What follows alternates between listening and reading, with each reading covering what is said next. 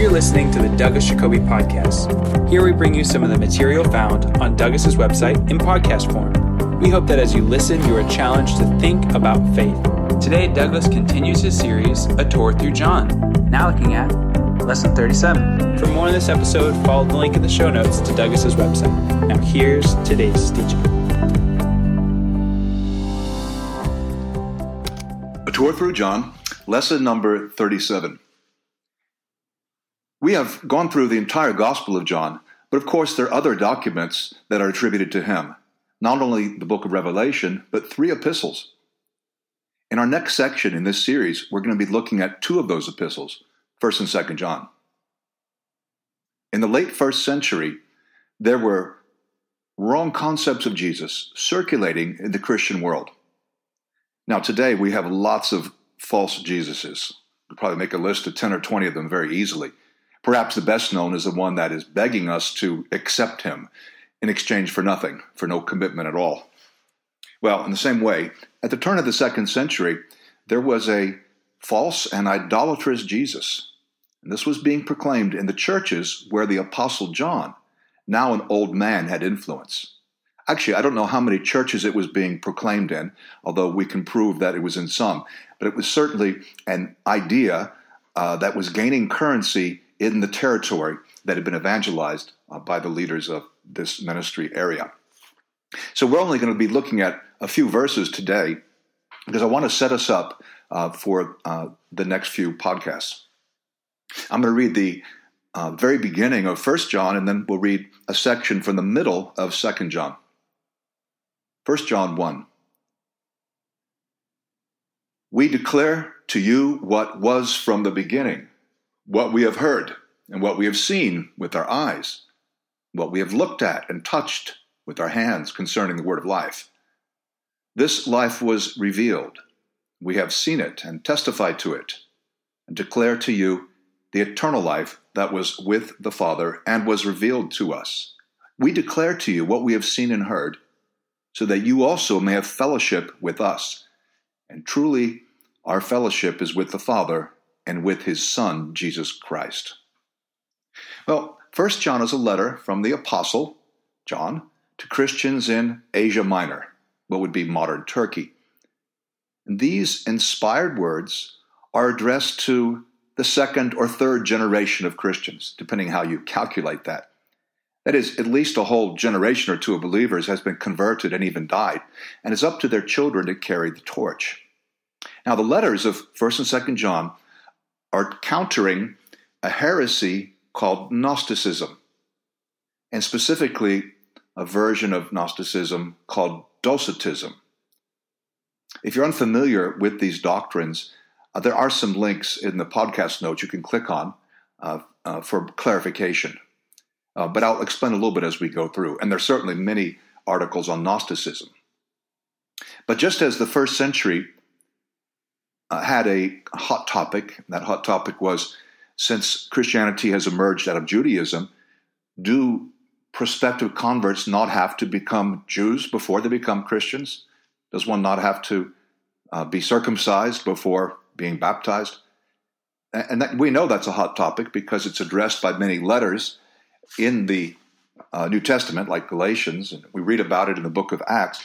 But it doesn't seem to have been an issue really in the 2nd century. 2nd century, the hot topic was, well, it was Gnosticism. This concept that the physical world is somehow defective or evil, that the creator of the physical world is a lesser God, even an evil God, and that somehow we need to transcend the illusion of this world by possessing knowledge, esoteric knowledge, elite knowledge. Our problem isn't sin, it's ignorance. If we can be enlightened, that is, we can learn more, then we'll be right with reality. So the problem is not sin to be repented of, it's really knowledge to be gained. And the word Gnosticism comes from the Greek word for knowledge, gnosis. Well, I'd also like to read the section from 2 John, and I'll read just 5 verses. Many deceivers have gone out into the world, those who do not confess that Jesus Christ has come in the flesh. Any such person is the deceiver and the Antichrist. I'll read a bit more, but that really captures it. Verse 7 of 2 John. Some people were saying that Jesus didn't come in the flesh. Now, they weren't saying that Jesus didn't exist, but they would have been very uncomfortable with the Gospel of John or 1 John. We read about, John 1, we read about Jesus becoming flesh, the Word becoming flesh, because they would say that would be unworthy of deity. And so their Jesus just looked like he was real, as though he was materially real. And that word docetism comes from a Greek word for appear. So he just appeared to be human. Well, John says, if that's the message, if we're not confessing Jesus came in the flesh, that is the incarnation, we are deceiving others, and we are the Antichrist. The Antichrist we'll address a bit later on, but as we'll see, it's not necessarily one person. Let's continue. Be on your guard so that you do not lose what we have worked for, but may receive a full reward. Everyone who does not abide in the teaching of Christ, but goes beyond it, does not have God. Whoever abides in the teaching has both the Father and the Son. Do not receive into the house or welcome anyone who comes to you and does not bring this teaching. For to welcome is to participate in the evil deeds of such a person. Wow, okay. These are strong words. And it's not over a fine point of Christian theology. When we use the word incarnation, we may be tempted to think, oh, that's just theology. But according to the Apostle John, who we believe was well-trained by Jesus Christ, this was highly significant. Christians shouldn't say, well, philosophy and theology don't matter. Just read the Bible. It's all in there. The fact is, reading the Bible, understanding the Bible takes training, and words and ideas are powerful. We have an obligation, a moral obligation, not only to teach the truth clearly, but also to protect the church from the ravages of false teachers. And if we'll come to terms with this system of Gnosticism, some would say it was in the early stages, proto-Gnosticism. I could go with that because the second century Gnostic systems are quite complicated. But there are a number of New Testament references that start making more sense when we realize the nature of the false doctrine being discussed. Well, for example, in 1 Timothy 6, Paul tells Timothy to avoid the Gnostic superiority complex.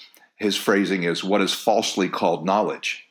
In 1 Timothy, we learn that these people are saying that marriage and food and sex are all problematic, things that are good, things that God created. Or in Colossians 2, 18 to 23, we read about these rules. A lot of the Gnostics were very harsh on their bodies, on themselves. They were ascetic. Now, some Gnostics said, since the physical world is kind of an illusion, it doesn't really matter what you do with your body. And that could be used as an excuse, a license for sensuality. But it seems the majority of Gnostics took it a different way. They said that since only the spiritual world counts, we need to mortify the flesh. We need to stay away from physical things like sex and marriage. And, eventually these ideas were spreading in the church that it's better to sleep on the ground than in a bed. It's better not to bathe than to have a bath. It's better never to marry than to marry, which is somehow an inferior choice. So Colossians 2 deals with a specific heresy that seems to be a combination of Judaism and Gnosticism. Or, as I mentioned, 1 and 2 John deal with Docetism. And there are other passages, but I'm simply saying that a number of New Testament references make more sense.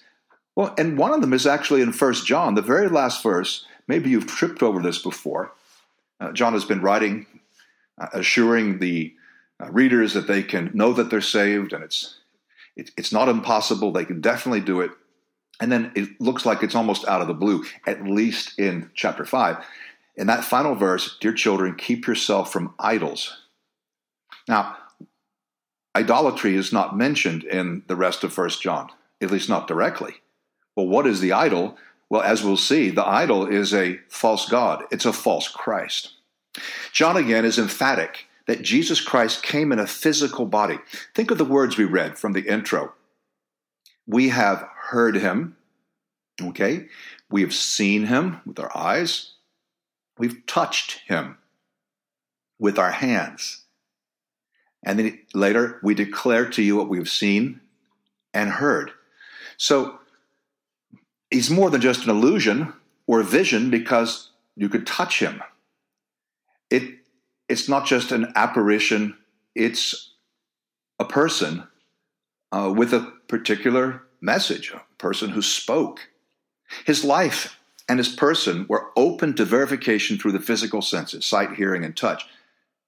So again, the Docetists were saying Christ did not come in a physical body, but as more some kind of disembodied spirit. John insists that he is a reliable eyewitness of Jesus Christ, and of course we believe that. It really does matter whether Jesus existed, whether he physically came to earth as a man and preached and loved and resisted temptation of the flesh, whether he died on the cross physically and rose bodily from the dead. That's a huge deal, as Paul explains at length in 1 Corinthians 15.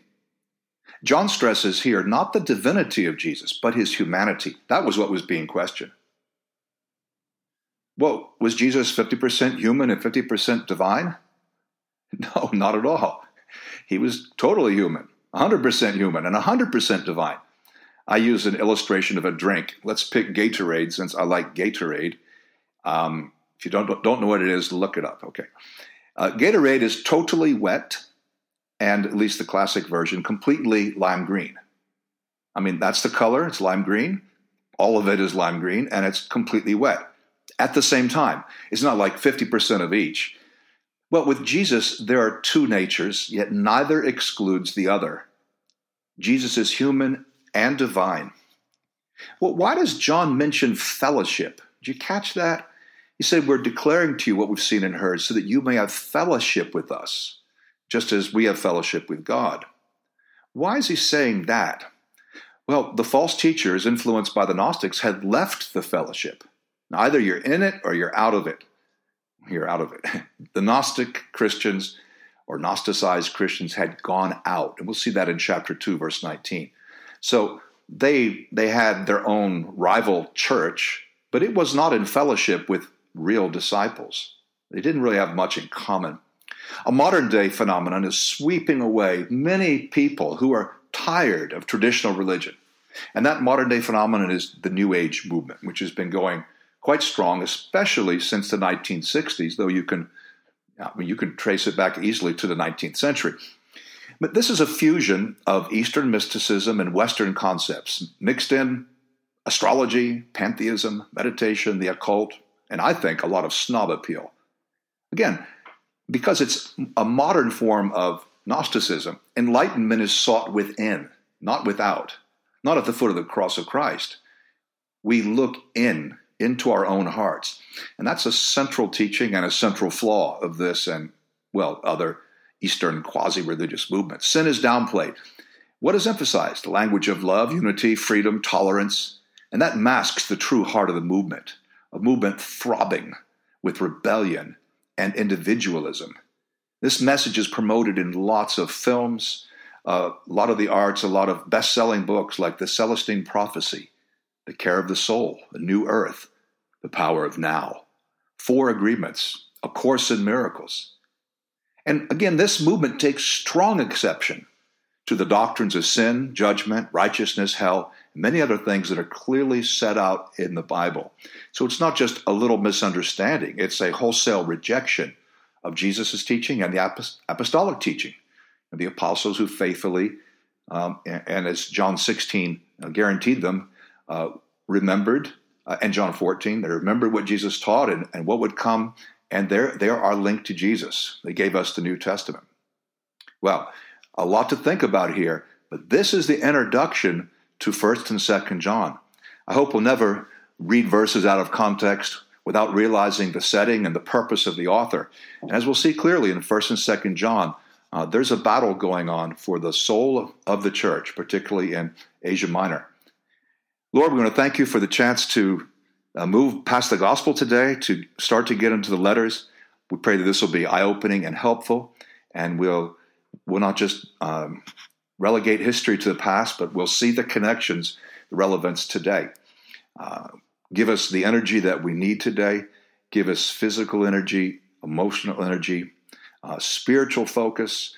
If we're at work, help us to be the best workers, not to defraud our employers in any way. If we're students, help us to be focused and to honor you with our minds and give you our very best, even if we're not being watched by our professors. Lord, if we have a day off or we're somewhere else, help us to be aware of you. And we know that it's good to have a little bit of pressure, and help us to push ourselves wherever we are so that we can give you all of heart, mind, soul, and strength. We pray it in the Son of God. Amen. We hope you enjoyed Douglas's teaching on a tour through John. For additional notes and resources, be sure to check out Douglas's website in the show notes. The website has hundreds of articles, podcasts, and videos for you to access for free. You can also become a premium subscriber and gain access to thousands of online resources from Douglas's teaching ministry. Thanks again for listening.